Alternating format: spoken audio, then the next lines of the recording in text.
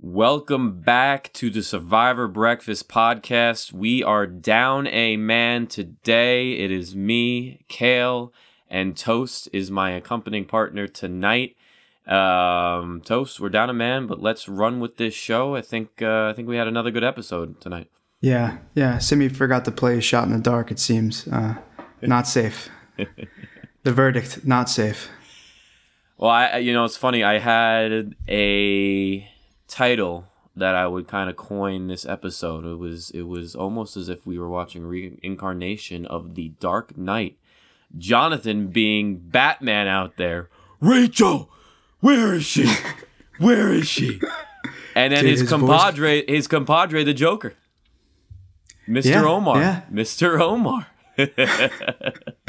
Yeah, no, Jonathan's voice just kept getting deeper. I mean, it was here, then he took it, an octave lower. I mean, I don't know how anyone was listening to him or hearing what he was saying, but it was wild. I thoroughly enjoyed the immunity challenge. We'll get there in due time. In due time. But it was one of the more epic pre-merge immunity challenges, at least I thought it was. Just from I love that challenge. Oh, yeah. I love that challenge whenever they play it. What are some good seasons? Cagayan, of course. Worlds Apart, they played it. Every time one that always sticks out to me? Nicaragua. Nicaragua, yeah. I mean, it's rare isn't when you say a sentence. Isn't that the one with Dan in the chair? It might be. I'm trying to think. Yeah, I'm not the biggest Nicaragua fan. I'm sorry to anyone listening who loves Nicaragua, but I'm sure most of you out there can understand. But yeah, no, it's a great challenge. I love how it puts players in positions, and we as the viewer get to decide, did people make the right choice, right? And I think here maybe we can all agree that some choices were made that were a little bit interesting and maybe not the choices that we would have made. So, we'll get there in due time, right? But 100%. I guess we should break it down from the start, and it looks like we started off with Ika getting back from Tribal, and it was what I thought was an interesting take from Tori. Yeah. What were you thinking about what she said? She sort of had a human moment, I would say, right? She was talking to the camera saying like she was almost like guilty in the sense that she was desiring the comfort that Zach now has, but, was fighting so vigorously to not get that comfort. So I think she's sort of articulating to the viewer, this split, mentality about what they're doing in the moment, right? It's a tough task to be on Survivor. And obviously you seek out comfort when you're uncomfortable like that. But, obviously she's in the better position, right? I mean, we hear Zach come up a lot this episode, right? But we'd rather be Tori right now than Zach. Yeah. The one point that I guess it's what they're trying to embody with, making it hard again in terms of no rice, really making it so you have to earn everything that you get from, at least from producer standpoint, and what's given to you down. You got to fight for every single meal that comes out there now. And then I guess the Tori conversation then led into what was the high conversation right after that. But yeah, before we get there, I am curious to see where Tori ends up falling in the place of this Ika tribe down. I mean, I know, but I don't. Hold on. I don't necessarily know if this cameo in this part of the episode was a good thing or a bad thing. I really just think it blended into the high conversation. I think that was why this was put as a segue. To put where it was. That was really my biggest takeaway from it. Mm-hmm. We'll get back to Ika in a little bit, but I don't know. Do you want to just evolve this conversation into the high conversation, which I found to be interesting? Yeah, of course. I mean, I first want to point out that we got a lot of camp life this episode, right? Which is really good in a 42-minute, without commercials episode. To get a lot of camp life is really what we look for. And, there was a palpable absence of Shipwheel Island. And I, as a viewer, am okay with it, I'm okay to not see the ship wheel every episode. So it was nice because the alternative, which is what we got, was a lot of interpersonal interactions, right, between different members of each of the tribes. And I feel like we finally got some insights into the tribal dynamics where we really had nothing, especially on a tribe like Taku, where we really had no idea what the personal relationships were from last episode. The bulk of last episode was dealing with the Jackson situation and of course, consequences for that tribe. And outside of that, which we'll get into, outside of that, the Mariah situation, they tried to give as much clarity in terms of why that vote went the way it did later in the episode. But yeah, great point, because I think from, it's at least been a 2-for-2 type situation from an editing standpoint. I think that whether they took critique and from season 41 and some of the fallout from some of the craziness that happened in the early season, and also maybe like we had spoken about before, some of the pieces where we felt Erica really didn't have a truly strong edit, or at least didn't get really enough time that we wished that we may have had in that pre-merge. Maybe they're building that more, and they're creating the situation where we're truly getting in deep with most of the characters right now. I mean, I felt I got a good grasp from almost everybody on Taku, other than Mariah, because I don't think she gave a lot, but we'll talk about this later. I think that's why she ended up going home. But, we'll talk about that later. I liked what I saw, getting to know almost everybody in a deeper extent on Taku. Yeah, definitely. No, I totally agree. It's important, right, to have a well-rounded cast. We know, because we've gone in and, kind of dissected in detail, right, what everybody came to the game with, right? But we don't really know, I guess we were never really guaranteed to know everybody's story as it aired, right? Like, we're hoping to hear everybody say what their story is. And I'm happy to see that almost everybody is getting their share of airtime. I haven't been able to look at the confessional count, but it seems like everybody had a voice. I think that the only person that did not get anything this episode, you want to take a guess? Who did you not see at all? Did not see it all. I want to say... It's hard because you didn't see him. Who, Rocks? Romeo. No, Romeo had the first confessional. Keep Tori in the wings here. I must have already forgotten about it because he was totally absent. I mean, the only thing that I remember from Romeo this episode was when they talked about tribal strength, and then it cuts to Romeo trying to drink a coconut and he spills it all over himself. I mean, it's a funny little cutscene there, but yeah, no, we actually, I think maybe in some good ways didn't get to see a lot of Ika. We were kind of like, I mean, I was ready to get really deep into Ika this episode, and we'll get to the immunity challenge. I was shocked. Not only from this, not only because we keep saying that Taku was going to be the tribe that we thought was going to be, have the numbers come merge and have the strength.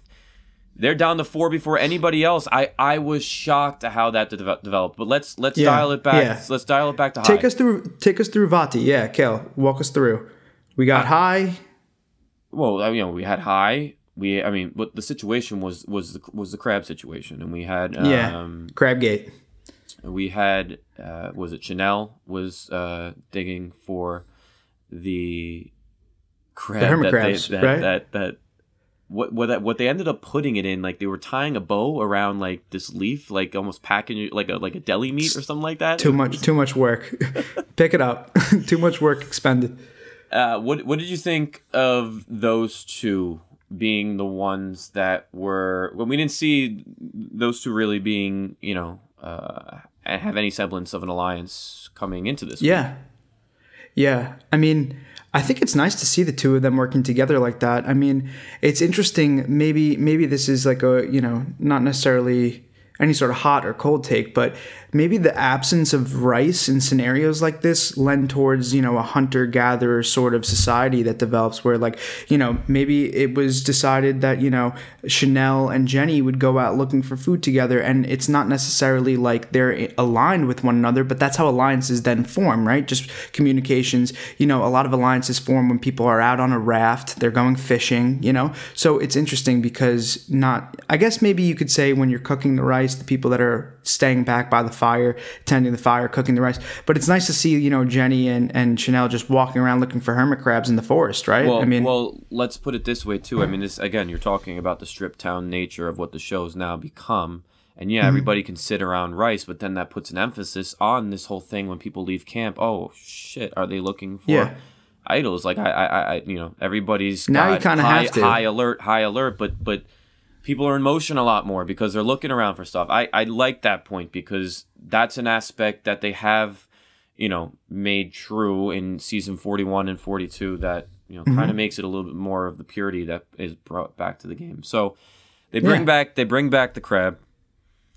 And they cook the crab, and Mike starts talking about the crab. They're talking about, what can they eat, what can't they eat. Chanel had a piece there where she said, "Oh shoot, I'm the provider here." That was an interesting point.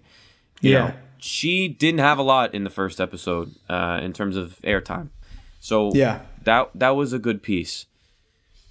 But then, you know, we move over to Hai, and Hai's dilemma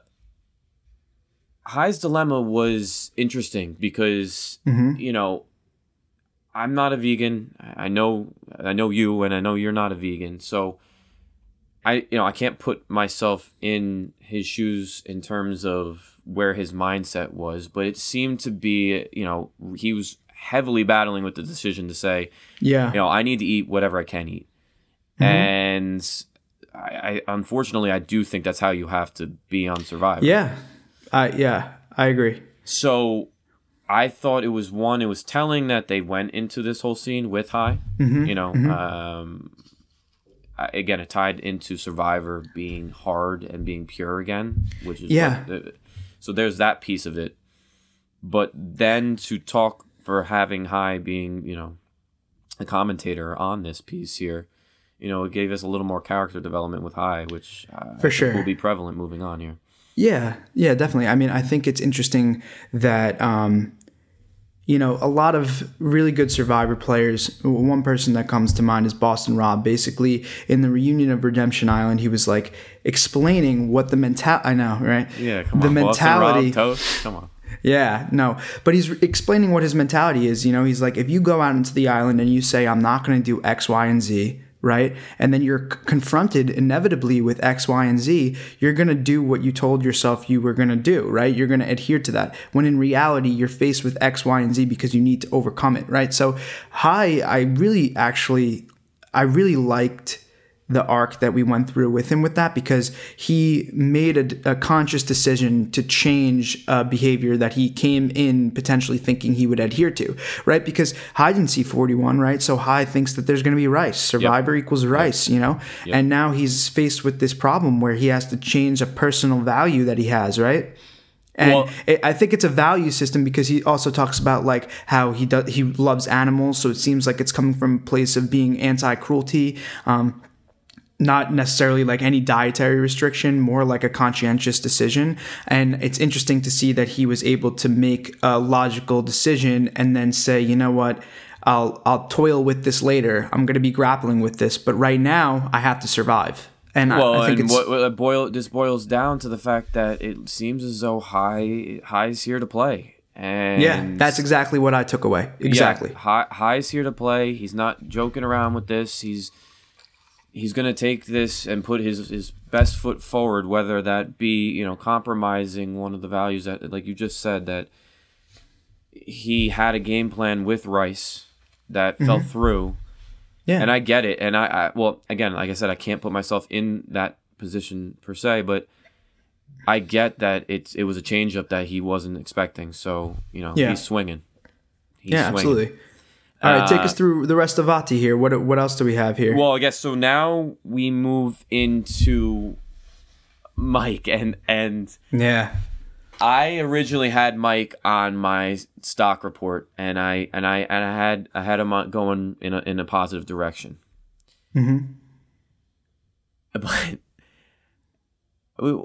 he can't be forgetting where the idol is, and then in the preview forgetting where the fucking idol is. What are we doing? What are we doing? I've never seen that on Survivor. I've never seen that on Survivor. justifiably, all the trees look pretty similar, right? I mean, Oh, we're fair, looking at the fair. trees. Yeah. No, I know, but it's an important piece of real estate. You that tree that you decide to put the idol in, that you need to know exactly where that tree is. I think it's kind of funny though. I think it's like a funny. I don't want to go down this path because it's been the third episode I've talked about age. Yeah. But I mean, are we saying that's a factor here? I mean, this guy, I don't know. I think he's just he's having a really good time. I think that's what it is. I mean, he is. I love how he's so confident that he brings Daniel into the mix, and he actually just doesn't know where it is. Like Daniel, I think actually at one point thinks that Mike might be messing around with him. Yeah, honestly, I didn't know what I started to think. I know. Yeah, I know. But So he immediately finds the Beware advantage, which is a carryover from season 41, which I didn't love from season 41 because of how it was handled and because everybody knew about it then. It was an advantage that everybody knew, which actually nullified it for Xander's sake at the end of the day. Yeah. Because we can get into an argument about dissecting what advantages are, but if everybody knows an advantage, is it an advantage? I don't even know. I mean, it's a beware advantage at that point, right? I mean, well, yeah. So Mike's gonna Mike's gonna lose his vote now, and his immediate. But therein lies the problem, right? The reason why the very face value reason why everybody figured it out last season was because Xander kept talking about dead relatives and butterflies, right? That was the dead giveaway. Yeah.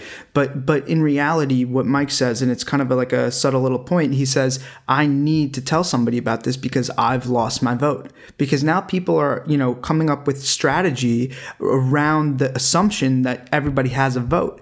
Like, let's say Jenny comes to the table. I mean, luckily Vati didn't need to go there, which is interesting because Mike maybe should have waited until after Vati did have to go there. But let's put ourselves in a hypothetical situation where Jenny is crunching the numbers and wants to take somebody out. She's considering Mike as a voting unit here, and he has to be able to articulate that he is not at the same level of power. Yes. So you need to tell people, and I'm in 100% agreement with that. No, but I know that's the nature of the advantage, right? That's the nature of the yes, because if you get bewared, or however we want to coin it, if you get bewared, you're vulnerable. So if you're on the bottom of the barrel and you have no alliance, you're going to be real shit out of luck. So he immediately goes to Jenny, which we discussed last week. That was that pairing that they had. I'm assuming it's, again, that New York connection, the tri-state area connection that they have.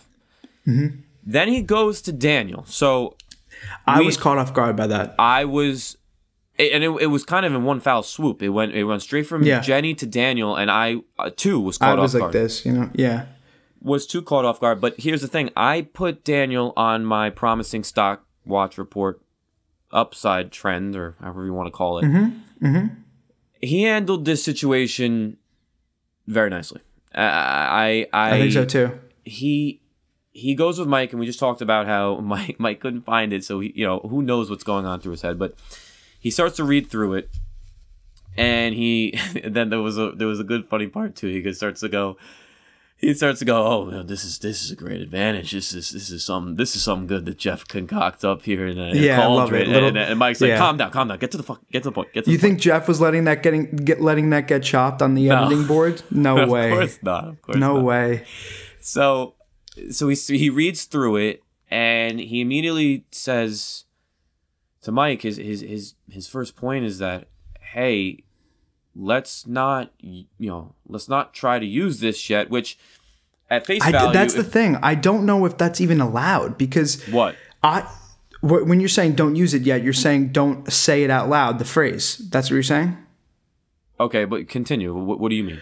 Well, so I had the same idea, but if you actually read it and they all read it out loud, it says you must say this at the next immunity challenge. Oh, it did say that? Yeah, it says you must say it.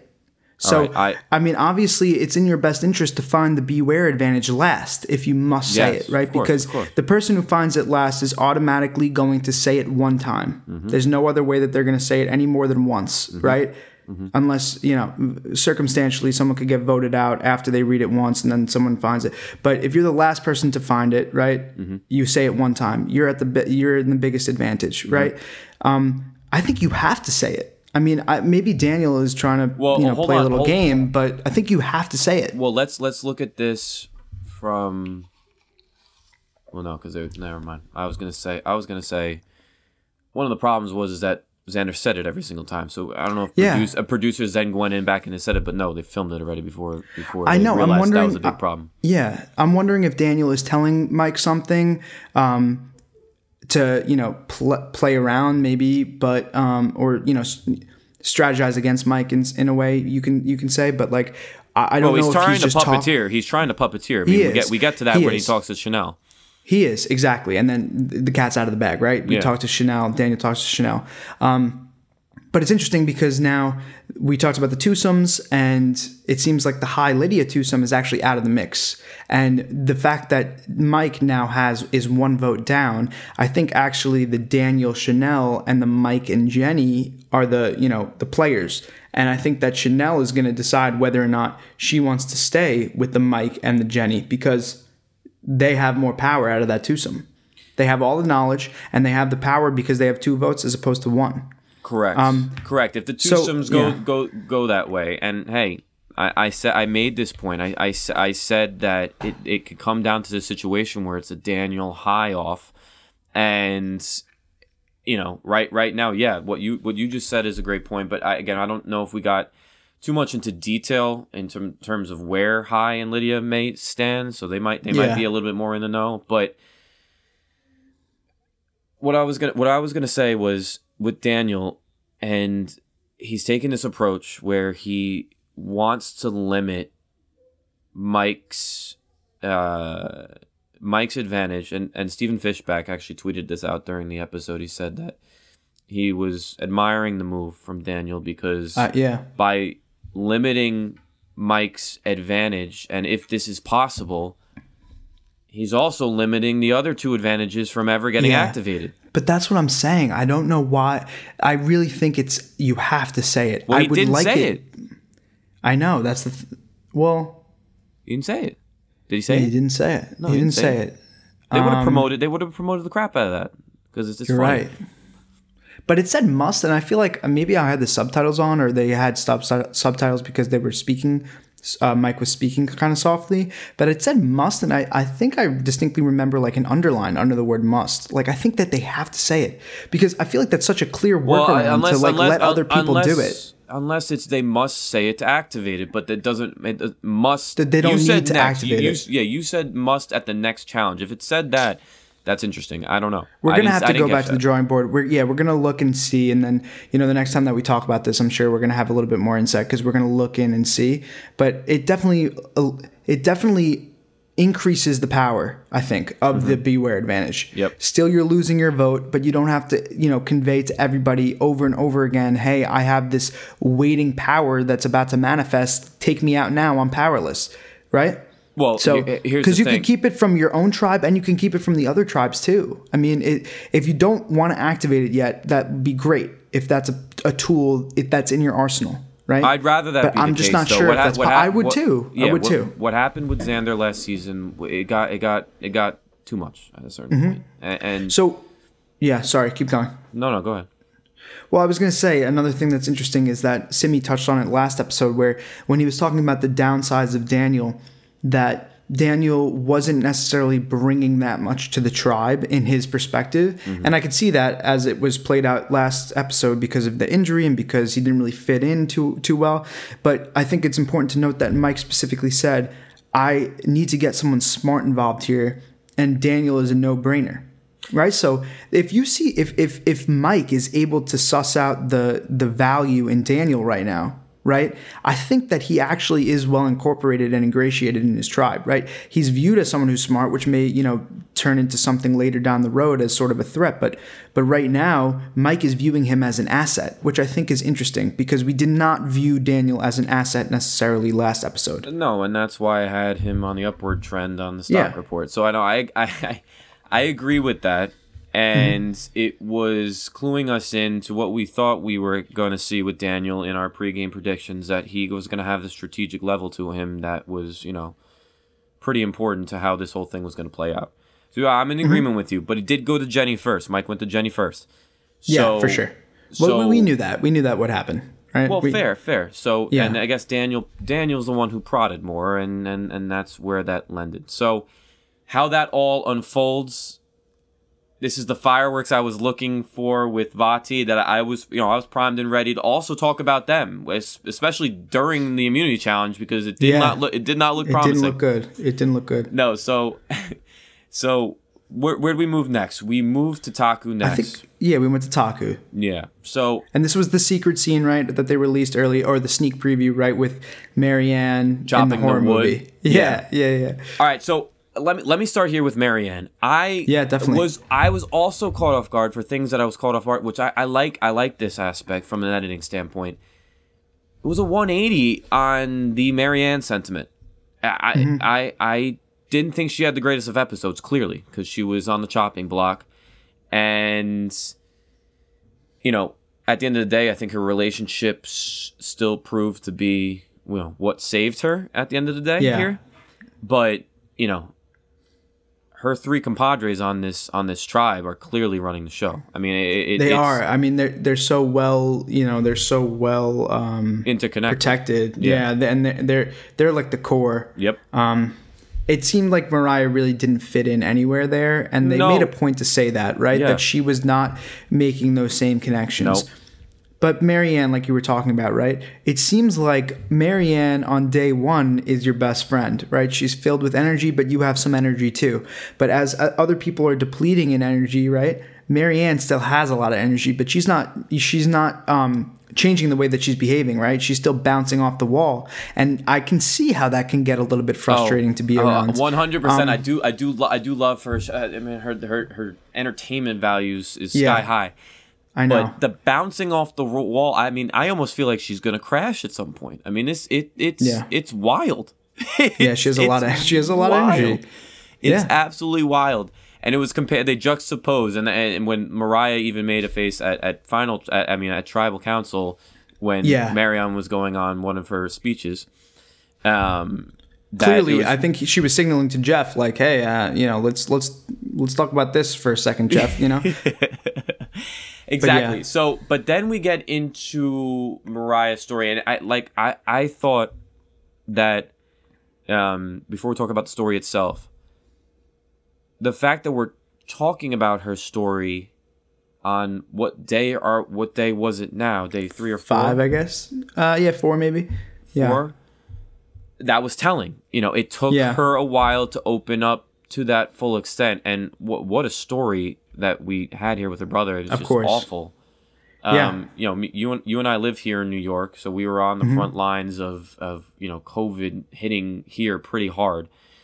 I mean, I can only imagine, right? Like, you put yourself, your family is probably devastated, obviously, and also now it's like, it's almost like it's tough to have that one aspect of your life be pervasive, right? I mean, if you think about Mariah, like what she must have gone through, yes, her brother is the first nurse to die of COVID in New York, but then the COVID story is still, unfolding now. So she's constantly being reminded of this fact, and I think it's really tough. And I mean, I kind of put myself in her shoes, just trying to think about what it would be like in that scenario, and it's really, really, really sad. Obviously, really sad. But then to be bombarded by the same thing over and over again, I'm happy that she was able to come on to Survivor with a purpose like that, And I hope that she, found something out of the journey. That's really my well wishes towards Mariah.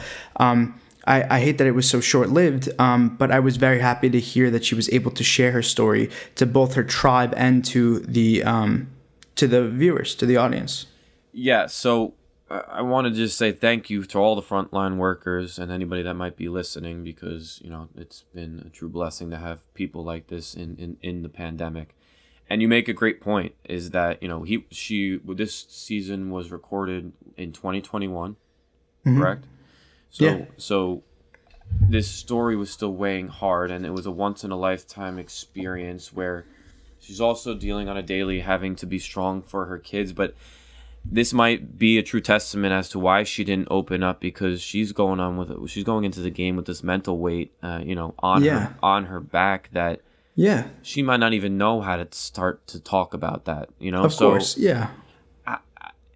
I maybe can see maybe a little clearer now why she was. Why on it took the a little outs while to open up. Yeah. I can see it too.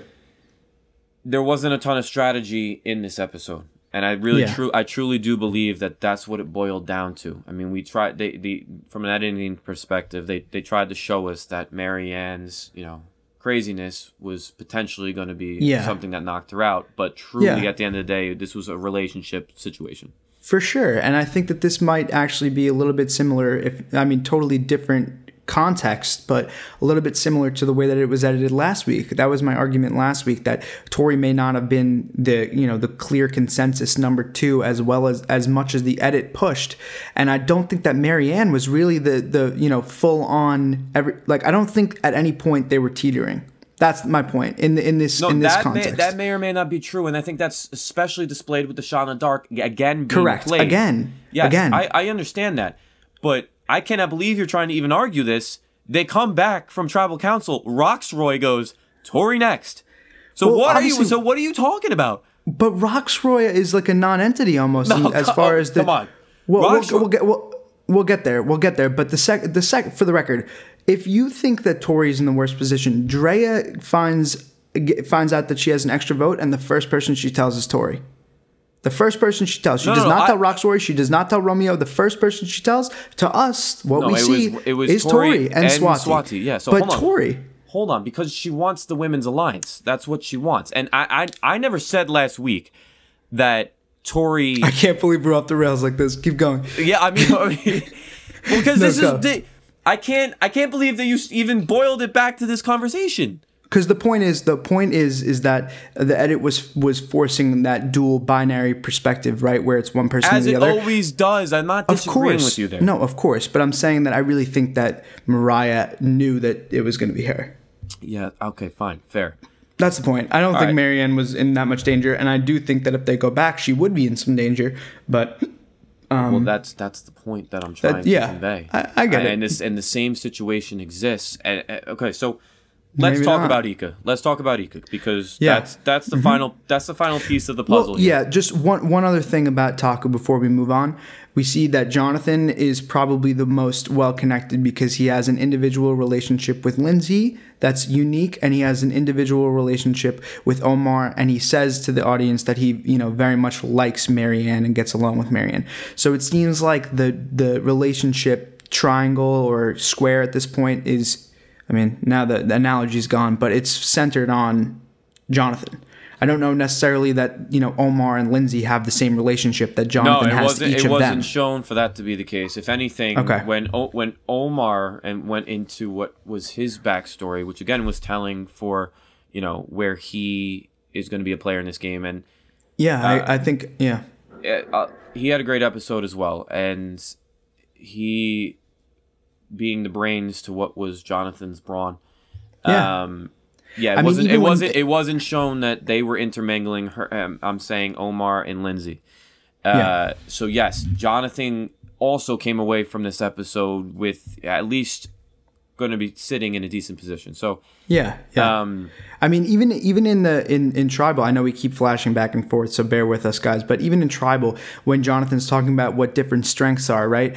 Like you can have intelligence strengths. I mean, he didn't say it exactly like that, but he's like brain strengths, and the camera cuts to Omar. So we're kind of being, beaten with a stick about this, that Omar is intelligent, right? Yeah. The edit is trying to convey to us that Omar is thinking and Omar is intelligent and strategic. Yep. We haven't really had the opportunity to see that fully. We're going to get back to them after Tribal, obviously, but the edit is trying to push that narrative, which I can get behind. I can see how he's smart. It hasn't been sort of like displayed in gameplay, right? It just hasn't. The opportunity hasn't arisen.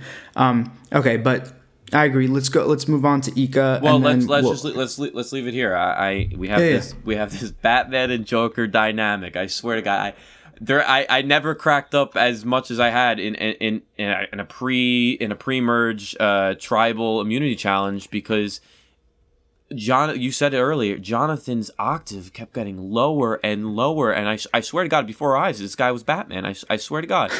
And then the only reason why I say back to Joker is that Omar had this whole thing earlier where they had this whole back and forth between the two of them, and I guess Jonathan at one point said that the two of them combined make up the perfect human. Superhuman. Is superhuman. Yeah. I agree. I think this dynamic. Yeah. No. Well, I mean, Jonathan's a specimen, so it's like. I think he's selling himself short. Actually, I think Jonathan is pretty close to perfect, right? Like, as far as Survivor is concerned, I was impressed with his social fortitude as well. Yeah, as well. That's the point I'm trying to make. Yeah, exactly. So that wraps up Taku. I think we could wrap up the tribal aspect of it too. To be quite honest with you, I mean. Because I want to dive into Ika and how this might translate moving forward. Let's do Ika. We'll hit the immunity challenge. We'll come back for tribal. Okay, because I to be honest with you, I think all right. So Ika, this might be the tribe. This might be the tribe that has the most fireworks. I said it was going to be Vati in the preseason, but Ika's the one that's throwing us some curveballs here. So yeah, I'm still siding with Drea, and I'll get into why. So okay, yeah, keep going. I mean, so she is alluding to the 3-person alliance with her, Romeo, and Roxroy. Mm-hmm. But then she says she wants to go into the all-women's alliance. So yes, she can put herself in a rock and a hard place by now saying that she's going to now, put herself in a place where she's getting targeted by both people if they find out that she's trying to, play. That's a good point. That's a good point to say. Right? I understand. She can be easily outed here. Yeah, she can be easily outed. But she has the extra vote. Mm-hmm. 1, and 2. I still think she's in this power position. Yeah. Even evident by her getting put on the stand in the immunity challenge. I think all lines on Ika run through Drea. I mean, if you chop up the numbers, you could chop up the numbers by the original alliance. You could chop up the numbers by the females versus males, and it seems like Drea is leading the charge on either front, right? Yeah. But I think it's interesting that she discloses the information about the extra vote, at least from our perspective, to Tori and Swati. And Tori and Swati actually don't necessarily take that well, right? I mean, it immediately goes to Swati and Tori now talking about Drea in a negative way, saying it might be in our best interest to get Drea out. And I feel like maybe the way to go about doing that is to convey to the other two, say, did she tell you that she has an extra vote? And then now it's all of a sudden that Drea is all over the map and can't stick the landing anywhere. And I think that might lead to her getting exposed, right? But that's what you were talking about, right? She's putting herself potentially in a position that is vulnerable. But 100%. But a lot of things run through her. I get that. Yes, but let me dial it back. I think it was clearly Swati leading the charge. I don't think Tori was going to take that route at all in terms. I think she was going to be firmly on board with the all women's alliance, and she might still be on board. So at the end of the day, we haven't seen Drea and Swati have any sort of one-on-one yet. Like, we have seen Tori and Drea have some sort of working relationship. We hadn't seen Swati have one-on-one with anybody other than Roxroy last week. No, and I get that. I'm just saying that for me, when I say that Drea told Tori, I'm basically using it as an extension of the conversation that happened in the first episode. Because they've built some rapport and they've had one-on-one discussions. I don't know what the relationship is individually between Swati and Drea. Right. I don't know what that is because we haven't seen it, right? But I know that Tori and Drea do have a working relationship. They do discuss gameplay. They do discuss strategy. That you think is strong or not strong? I think that it's probably pretty strong. Yes, I mean, you could say not, but okay, so that's good. We agree. No, I think it's strong. Yeah, but ultimately, I don't think it's going to play into Tori's favor. I think it's going to play into Drea's favor. Specifically because she's trying to play both sides. And if you have someone strong on both sides, that's how you play both sides efficiently, by having someone strong on both sides. Yeah, I mean, I'm not trying to discount her gameplay. I'm just saying that she did go out of her way to maybe make herself in a worse position, and we'll only see in due time. I'm happy that Ika actually managed to get through this immunity challenge, because I think that they're going to come back. I mean, no matter what happens, I think that Ika is coming back a couple more times. So it's nice that we can kind of trim the other tribes up a little bit and then come back to Ika. And maybe some of these interesting characters that, are so dysfunctional are going to, bleed over into the merge in a way that will make for good TV afterwards, right? I'm excited about that as well. Yes. Yeah, something about 41 that I thought was a little lackluster was that we went into the merge with 6 players that we really didn't know that well. Well, that's what we talked about earlier. We talked about exactly. But now we're going to have the opportunity to see all of these tribes. Maybe go to tribal before, right? And yes. I mean, Vati is immune right now, right? They haven't gone once, but I think they'll get their day in court. But I think that we're going to get to see all of these tribes a little bit more fleshed out that we didn't get last season. All right. So hold on. So what you glanced over in the beginning here when we talked about Romeo, I actually don't think that was a meaningless confessional. I really don't. Yeah, walk me through it again. Just refresh me. Romeo said that we're going to need to keep Tori almost at bay and in line with everything because we don't want her to go buck wild. That's what he said. It was the first confessional, which necessarily doesn't really matter in the grand scheme of things, because if you're going to get rid of her, you're going to get rid of her. We know Romeo is against Tori. Like if anyone is against, if anyone is firm hearted like against Tori, it's Romeo. Okay, that's not really new information to us. Romeo was the one that wanted to take out Tori instead of Zach. Romeo was the one that told Drea, we can't get out Rocksroy right now. We have to get out Tori. Right? We know Romeo's against Tori. Okay, but hear me out. If Romeo's against Tori, do you think it's a quick switch for Swati to go over and switch Romeo from Tori to Drea? I don't see it. No, I don't see that either. You would need to have Drea be involved in getting out those 2 guys. I mean, that's what it would be. You would need to. First of all, I don't think it's in Swati's best advantage to even do that. I do think she's got a relationship with Rocksroy, which was alluded to last week. I agree. It was the only time we saw Swati last week. Yeah, and they were having like sort of like a, almost like a father-daughter thing. Like he was like, clean up your shoes. Like what are those things? Things you call shoes. But it was sort of like, at first I was like, oh, this is pretty abrasive. But then I actually thought of it the same way, to be honest. The way that she reacted to it was almost like it was endearing. So maybe they do have some sort of relationship like that. That's blossoming. Who knows? That to me, that's the only way that Swati can feel empowered, because she can't just directly. I think it's a wild move just to go to Tori to say, hey, let's backstab Drea without having another driving force behind it. So she had to be empowered. Go ahead. I agree. I was going to say, you would think, based on how much we've seen her, right, that she would be all in on this female alliance. Like this is like some semblance of power that we haven't seen her have, right? But the second that she walks away, she talks to Tori in the water. Again, Tori is getting a lot of information here, right? I understand that it's from the same 2 people, but in reality, she is a cog in this machinery. I mean, a lot of people are upset about it. I mean, the internet really doesn't like Tori right now. I think I'm probably her main sort of supporter. Yeah, I'll stand alone on this island. Team Tori I like to Tori. The death. You're Team Tori to the death. Yeah, of course, I'm Team Tori. But I mean, listen, it's out in the open now, right? I mean, Tori, where is she? Okay. Where was I? There's one way to derail a thought, right? No, it's okay. I'll get there. It's in my head still with Jonathan, but okay. So I was saying that Swati right away is basically saying no to Drea's all-female alliance. So that leads me to believe that she might actually have something working with Rocksroy too, right? It lends to that same point. That has to be the empowering force behind her even trying to have that conversation. That's what I'm saying. Okay. Yeah, well, I mean, we'll get more Ika eventually, right? So, well, all right, fine, so we'll tie it up into a knot. But here's the thing.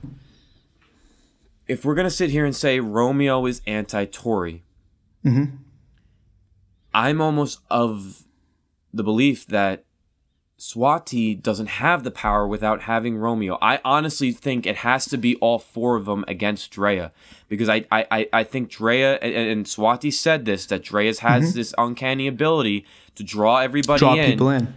Which again, I don't think it's being shown in full force, and that's why I'm Team Drea. That's fair. I think she's doing a fantastic job about it. It's going to take 4 to take her out, is what you're saying. Yes. So it's like, even though the numbers suggest that it would be, a 3-2 is one way to do it. Well, even a 3-2 would be a 3-3. Of course. Yeah, you're right. If she knew, but if she knew to do it, but regardless, you're saying that it's not actually as clean cut as just having a clean majority, because I don't think it's Romeo and gonna work Rocksroy that are going to way. be voting together. Yeah. Yes. No, I get that. I also think that there is a path towards that, right? We discussed how she's kind of in a vulnerable position by disclosing information to what she's viewing as potentially her secondary alliance, because that secondary alliance has a cog that can go to another cog on the other side and explain what's going on. We have this Swathi Rocksroy sort of interplay where Swathi can take information to Rocksroy that Rocksroy does not know about Drea and be like, how am I not hearing about this? How is she the one telling me this? Absolutely, but really my final point and why I wanted to talk to all about this is that what we just talked about, Romeo versus Tori, my point is Drea does not go home unless Romeo versus Tori is no more. They have to team up together. They have to team up. Okay, that's a good point, actually. Yes. I like that point. I like that point. That's the only way I see Drea going home, because I don't think Swathi has enough power. And at the end of the day, too, I think Tori feels her vulnerability as well. So I think she'll default back to Drea. So I don't think she's going to get out of line from what Drea's plan is. Yeah, this enemy system that we have here is not as, reciprocal as it might seem. As their pure relationship. Romeo is targeting Tori nonstop. Tori has not mentioned Romeo once. Tori doesn't have any problem with Romeo, it seems. No, so that's what I'm saying. It's like Romeo's really, steadfast, anti-Tori, but Tori, it seems to be, ambivalent, right, as far as Romeo's concerned. Yeah. So maybe there's something that can happen there, but I agree, unlikely. So you make some good points. I like your points. Yeah, I find it interesting because Drea's power position, it's either gonna be her downfall or it's gonna be interesting. It could topple. It could topple. Charge. No, I get it. All right, so just to tie it all up here, the Mania Challenge, like we mentioned earlier, I thought it was epic. It was hilarious. Yeah. I'm sorry for my rant before, but Jonathan, I swear, got deeper and deeper and deeper and deeper. That almost to the point that I don't even know if I ever heard Lydia say a word, nor do I think anybody probably. I don't think anyone listening to Lydia, heard anything either. But it's great that we got this TV moment, right, for having Jonathan speak that way. Honestly, if I were on that Taku tribe, though, Jonathan would never be in that position. I thought that was a very weird and, results-oriented, poor decision. I mean. Not the calling aspect, but the fact that he had to do a puzzle at the end. Yep. Right? I mean, I get that he was trying to, if we skip to the end here, he's saying it's a pizza pie, right? It's a pizza. The words he was, it's a circle, you could say, Jonathan, right? Let's take the pizza aspect out of it. A circle.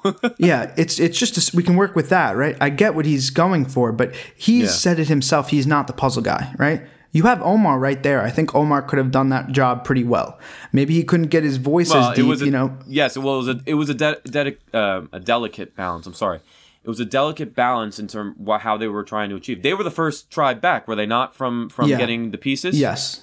So that you were hoping to make up enough time to then or they didn't think it out enough. I mean, it purely could have just been that. You couldn't put Jonathan in that position. I don't think. I think that maybe a similar analogy was when James was injured in Heroes versus Villains, right? Yeah. He did the calling for the puzzle, but it was a bigger puzzle, and once everyone got there, everyone could do the puzzle. They took off their blindfolds. This is not that scenario, right? Yep. We've seen this play out in Millennials versus Gen X. They did it with the bat puzzle, right? Yep. Where the caller then becomes the hero role in a second role, right? Yep. So the caller has a lot of pressure on them. I mean, Jonathan obviously and understandably didn't get any heat for losing this because they can't give him heat. He's so essential to any other challenge that it doesn't make any sense. In reality, I think Omar should have stepped up and said, you know what, buddy, I think I can handle this, right? I'll do this thing. I think he would have been in a better position. I think even Lindsay probably could have been in a better position to do it too. Well, okay, but look at this. I don't agree with the Jonathan call, basically, and I don't understand why it was that way. I am in agreement. I think maybe, I don't know how it all unfolded, but again, they put Drea up there too, which I don't necessarily know if Drea was the one that should have went up there. Yeah, I thought Bossiest would go up and Rocksroy would be screaming, but I mean... Well, 100%, right? Yeah, that's what I thought. But I think, again, again, this is another testament to Drea's power in this whole you know, equation here. And then I don't know if Lydia's got the biggest voice. I can see that, so I don't know if Yeah, she's she got did the well. biggest voice. I mean, Lydia held her own, right? So well, she held her own. Can't come the puzzle, but they were in the behind puzzle, by a come the little bit. puzzle. It was a comeback. They were. I was astounded when Taku ended up being the one that went. Only because also I was so curious to see these dynamics unfold from pre-immunity challenge. It should be noted that Lydia's voice was coming from the exact same direction as Jonathan's, right? Drea had some space in between. The Ika tribe had a little bit of leeway, but Lydia was probably being overpowered by Jonathan's voice. But yeah, no, she definitely picked it up in the puzzle. And then, I mean, you're gonna make fun of me, right? Because I can't stop. But Tori looked amazing in the whole challenge. She was, if Drea was the hero of the calling, Tori was doing everything. She was putting the puzzle together pretty much single-handedly. If you watch and you look, she was doing most of the work there, and she also was the one who caught up in the middle of getting all of the bags. So make the claim: if Tori makes the merge, she wins 5 immunity challenges. No, well, no female has won 5, right? 4 is the record for female. But either way.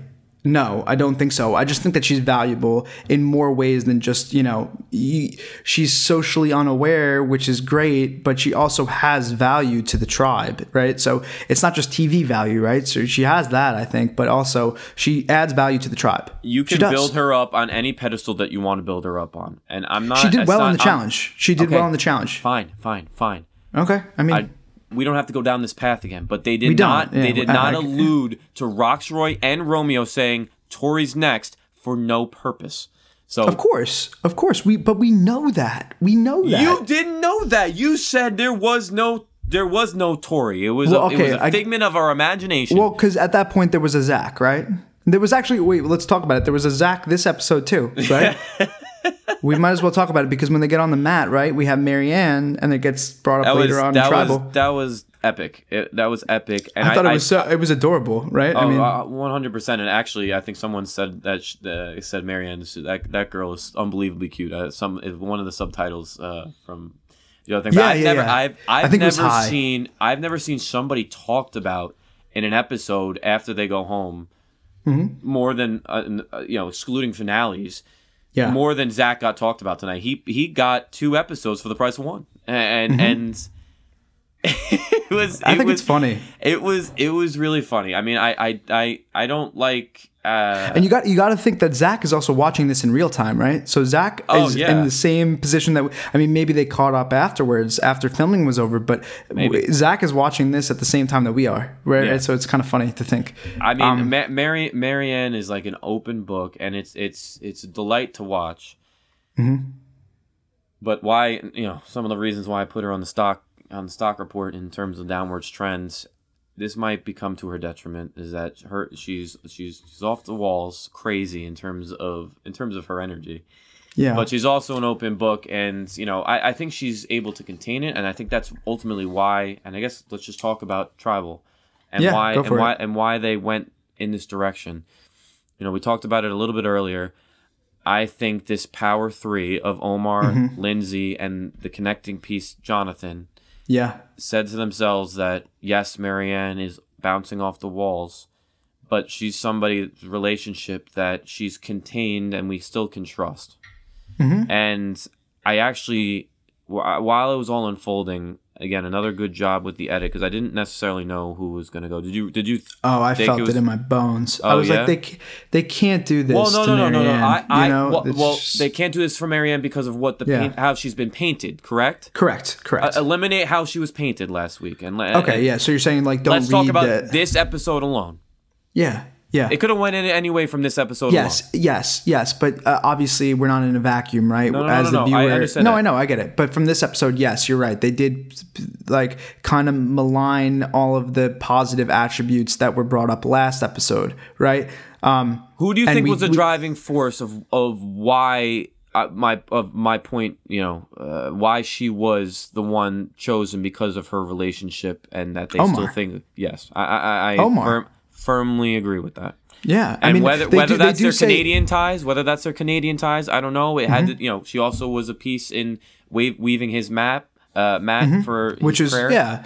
I mean, how can you not like someone who goes out of their way in such a way to like respect your, your culture, your, belief system, like, and obviously I at least it would have probably been mentioned if they shared the same belief system, but it didn't seem like they did. So, we know that Marianne is, a seminary student, and she talks about how, people like Tasha in the past talk about in their church, right? Like wanting to go back a second time and play a little bit with a little bit more, a cutthroat attitude, right? So we know that they don't share the same belief system. So, I mean, how can you not like someone like that who goes out of their way to like sort of make you feel comfortable in an environment where you really can't find comfort? I think obviously they do have a relationship. I think it's interesting that you and I both picked at it like Omar, when in reality the confessional from Jonathan suggested that he was closer with Marianne than he was with Mariah, which made it seem like that might be the reason why. But I think you and I are probably right in the sense that Omar was the one who was sort of delegating behind the scenes. But also, so now they go back to camp before they go to tribal, right? Omar is the one who, the only strategic thing that we hear basically, other than like who do we like better, is Omar talking about how we need to make sure Mariah doesn't know so she doesn't play her shot in the dark, right? Which I think is interesting because he has already sussed out the gimmick here, right? Like he doesn't have 41 under his belt. He doesn't know what that is, but he knows that what the shot in the dark is sort of there for is to incentivize blind sides and make it so that you don't allow the target to know that they're being targeted. So he sort of was able, like I said, to suss that out pretty quickly. So we know he's thinking, we know he's strategic. And so that's really the only bit of strategy I would say. But I do think Omar was the one who probably vouched for Marianne the strongest. No, right? I'm a firm believer in that. But I don't necessarily think that she's firmly in with the. No, I think she's. I think that she really is hoping that they do not go back to tribal council before the merge. They shouldn't. They shouldn't. I don't think if they play their strong suits properly. I mean, this is sort of like one of those crapshoot immunity challenges, right? Where if you put someone in the wrong position, it's going to show. And they did, right? Yeah. But I mean, they did pay the consequences for that, right? It's not like they could just throw their hands up and be like, oh well, like they had to cut off an arm there with losing Mariah, but. I would say like this is where this danger, like the monster, really comes into play because Marianne, who's able to socially ingratiate herself with people pretty well, I know that she has those little moments where she's a little chaotic and she's a little bit too energetic and it comes off in a bad way. I think that the monster really comes into play where there's only 5 people that are going to tribal, pre-merge, and then again, post-merge, at least last season, the merge vote was really only restricted to 6 people because the other 6 had immunity because of the hourglass twist. So really, when you're looking at Marianne, if she were on a season where it was 2 tribes of 10, I think Marianne would be able to get to the merge very, very often. But here we are in this dangerous game that Jeff keeps talking about where she's really one of only 4 people. And she just so happens to not be valuable enough in the given scenario that we see right now to be part of the strong 3, right? Does that make sense? There's only so many targets. There's never going to be more than 6 targets. Yeah, definitely. So, I mean, that's the game as it's played now, Yeah, exactly. And so at the end of the day here, I don't love her positioning if they go back to tribal. In a perfect world, I wouldn't like to see them go back to tribal. I want to see some stuff unfold on Vati. I really do. And then Eek is going to be the one with the fireworks now. So, I agree. I guess let's touch on the shot in the dark real quick. Right? I want to talk about that with you. Well, I just want to talk about it with you because, last season we see it 1 time. Mm-hmm. Here we see it 2 times in a row. Well, I said this last episode. I said that really the only time to play the shot in the dark is this first vote because I'm assuming you're saying because lines haven't been drawn. You don't really know. Lines almost have been drawn, and specifically for these 2 situations, they both knew that it was not looking good for them, and their vote was not going to make a difference. So now what I'm asking, though, is do you think that that's on the other players for not playing the game correctly around the shot in the dark? Because I do think that Omar was cognizant of that issue. Like, it seemed like he mitigated for the shot in the dark, but it still was played. So I'm wondering, like, is there some sort of push to play it now? No, I don't think it was that big a deal. This is the talk about where there was a number 2, and there should always be a number 2 in your mind. So when you say that there isn't a number 2, it's a little weird to me because for Omar's sake, I don't think he was so concerned because if she did come up safe, Marianne was the one going home, and they knew that Mariah was putting it on there. No, it wasn't a revote. No. In the case where it would have been a revote, it would have been not this episode. Marianne just would have went home. Why? Who voted Marianne? She played the shot in the dark. Her vote would have still counted. The shot in the dark, you still keep your vote. Mariah's. Yes, you do. No, you risk your vote. You don't get the vote. You don't vote. Oh, okay. If you play it, no, it's okay. If you play it, you don't get it. No, I mean, we haven't seen someone come up safe yet, right? So we haven't even really seen that storyline play out. That's on me. So it's a revote, and then Marianne goes at that point, though, right? I think so too. I'm okay with that point. What I'm asking though is the reason why the shot in the dark is being played more often because the players are not able to get around the needing to blindside, or is it because somehow it's being pushed in a different or explained to them in a different way? Like, why is it incentivized right now? Why are they both doing it? Because they literally have felt the pressure of being on the bottom of the totem pole, both Zach and Mariah. So your argument is that the players around them are not doing a good job to mitigate it. I don't think they care. You talked about last week a 3. This talks to my point and why there's always a number 2. You're saying that they're fine with it because if she's safe, just get out, Tori. If she's safe, just get out. Okay, all right, fine, maybe, but maybe. I mean, I don't know how it's not that way. There's no reason to get in the weeds too much. You want to get in the weeds. I see right through you. You want to get right in those. I'm looking for Taro. I'm looking for Taro. You want to get right in those weeds, and I don't think there's a need to do that. Okay, I mean it could be. And then Occam's razor. Here's the piece now. Yes, it was a new element added, and everybody wants to chase safety when they can, especially when they feel threatened. But wait, can I just put this out there too? Sorry, I feel like you were in the middle of thought, but let me just say, Zach felt so special last episode saying that he was the first unanimous vote, and then the next vote is unanimous again. It's like he can't catch a break, this kid. I mean, it's going to say the first on his wiki page. Dial up Marianne. Let's go. Yeah, he could catch a break. Come on now. You're right. He could catch a break. You're right. Yeah, but isn't that so funny? He said this is the first time this has ever happened, and then boom, not 2 days later on the island, the same exact thing happens. Which I also want to point out is that what's interesting is that in the game of Survivor, right, like a perfect game is when you go to the end without ever getting a vote cast for you, and then you receive all of the jury votes, right? Technically, right now, this is. I mean, I haven't looked through all of the seasons, but I can safely say that this is the first time in Survivor history where 3 people have been eliminated and every single person left in the game is still playing a perfect game, has not received a vote. Yeah. Right? It's kind of cool. That is a good little tidbit. So thank you for your little tidbit. But to finish my point, the vulnerability aspect of the balance in terms of risking your vote, and that's why I was stupid that I didn't even connect the dots on that. But the vulnerability aspect is what weighed heavily on Zach and Mariah, and that's why this is the time to play it. Your vote, as you very well know, should always be increasing in value as time goes on, week to week to week to week. Mm-hmm. Yes, there's probably another time, a la Sydney, where you can feel that your vote is meaningless when there's a large amount of numbers. So, who cares at the end of the day? But again, only maybe. What'd you say? I was going to say for Sydney's sake, actually, if she had done the math, right, if she had voted for Evie, then the vote would have tied, and Evie would have been voted out instead of Sydney. I think that was a true clusterfuck. I think that was a true clusterfuck. For sure. But technically, so far, Sydney is the only person who has incorrectly played the shot in the dark, if we want to call it that, right? I mean, I don't know. Maybe Sydney would have voted for Evie. I don't know, because in that edit they were kind of showing that Sydney was on the outs, and maybe she would have voted with the people on the bottom there. But regardless, both Mariah and Zach have played it correctly. They know that they were, in jeopardy. They know that their one vote would not be able to, overcome the insurmountable 4 votes that were against them, right? Or in Zach's case, I guess 5 votes against them.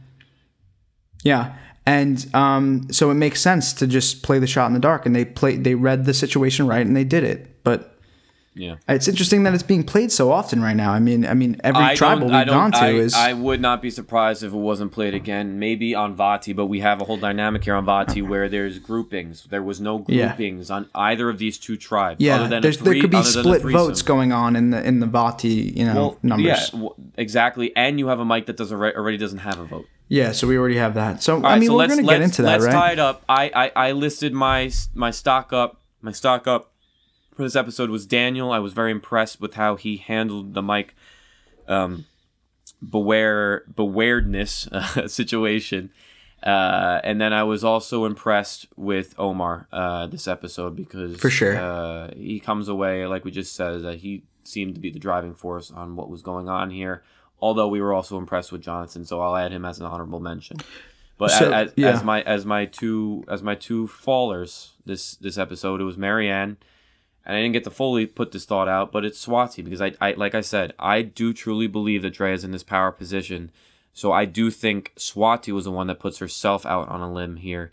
And if she's not able to really stick the landing, if she's not able to stick the landing on how she might go and approach Roxroy with this situation, it can come back and bite her in the ass. When she's really under the radar right now, so she needs to think about this, long and hard before she makes a decision that's going to actually out her for being a strategic thinker and a player in this game. Right now, I think that she's under the radar. Well, yeah, because honestly, but Kale, before we move off of the stock risers, is Tori in a better situation right now after this episode, or is she in the same position as she was last episode? In your mind? Fuck, man. I mean, has she gone up since you're down? Hold on, but you can't even argue this argument because you claimed last week that she wasn't even on the chopping block when it was literally talked about in the first sentence that was uttered on this episode. She is on the chopping block. So can you even argue this? Tori is the scapegoat. Tori is the scapegoat. Tori was not going home. God, you team Tori to the death. Well, I can't wait for Ika to go back to tribal because, I mean, the way that this has already been established is that I have Tori surviving and you have the field. Who goes home with very limited evidence if Ika goes to tribal next week? I think Roxroy. I don't think Tori. If I would take anyone over Tori, not anyone, but I would. If we're playing this gambling game right now, I'll take Tori. If you want to take. I'll take the field if you want to take Tori. No. Which is basically what we did last time. They're painting the picture here that she's going to be an element of this whole thing, so I get that aspect. So Roxroy's a good, but it might be Swati.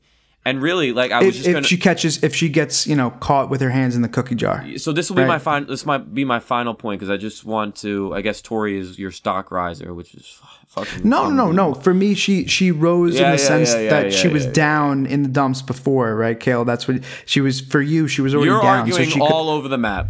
You're arguing all over the map. So, anyways, let me just say my final point. What Swati really should do is ride with the all three girls alliance. She has Roxroy in her back pocket, so if it falls south, I still think maybe Roxroy will default to Swati because I think Roxroy will still then believe that Tori she would be targeting Romeo. Means that she would be targeting Romeo. That is how that would be Swati's best move in my opinion. I feel like that's Swati having her cake and eating it too. Right? Yeah. I think it was a move that she didn't need to do. All right, so just who did you like from this episode? Who didn't like? Just briefly. Yeah, I mean, I really like Mike. I like him as a character. I think it's funny that he lost the idol. He goes, I found the idol right off the road because he's got the Hoboken city mindset. He's on the sidewalk. I found it right off the road. I'm picturing him walking in the city with his accent. He's mentioned the roads of Hoboken multiple times. Like when he was making Fire last episode, he said something about the sidewalks. I mean, I don't know if he realizes he's in the wilderness. I don't know. Well, hey, it's a grind in the city, man. Yeah, absolutely. But he's great TV. Yeah. Nobody has ever lost an idol like that. I mean, it's ridiculous. It's hilarious. Yes. But also, I think that he's making good relationships. It was smart of him to make inroads with Daniel. I guess it was to his detriment that Daniel was then not really secure in that information and passed it on to his number one. Yeah. But in the same token, he is the first person to come up with this Beware advantage, and he does have Daniel strategically aligned with him to make it so that he doesn't activate it yet, which I think you're right. I have to rewatch it and figure out exactly the dynamics there with the must and whether or not they said it, because I know they didn't say it, right? Yeah, they didn't say it. Yeah. But chronologically, I might be a little confused. So I'm definitely gonna have to rewatch and circle back to it, and we'll have a conversation next week about it. But I think that he looks really good. I like Mike. I do too. And then Daniel also being shown to be an asset, at least at some level in his tribe, is good news. That's what we lacked last week, and exactly, especially because we thought there was going to be a strategic element to Daniel. We didn't see it last week. We were down on him.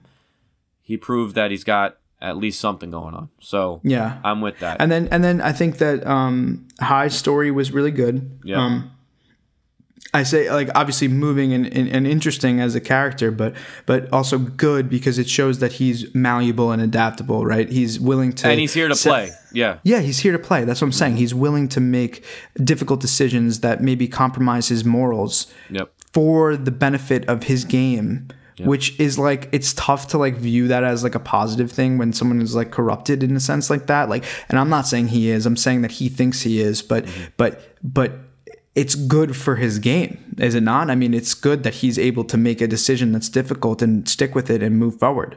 So I think that shows. We talked about that for sure, and I totally agree. So give me one faller.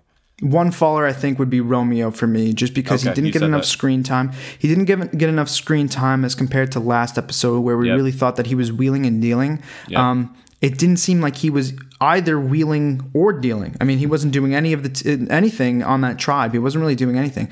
And I don't know. I think he might be, if this female alliance happens, I think that I tend to think Roxroy is in a more precarious situation because he can't.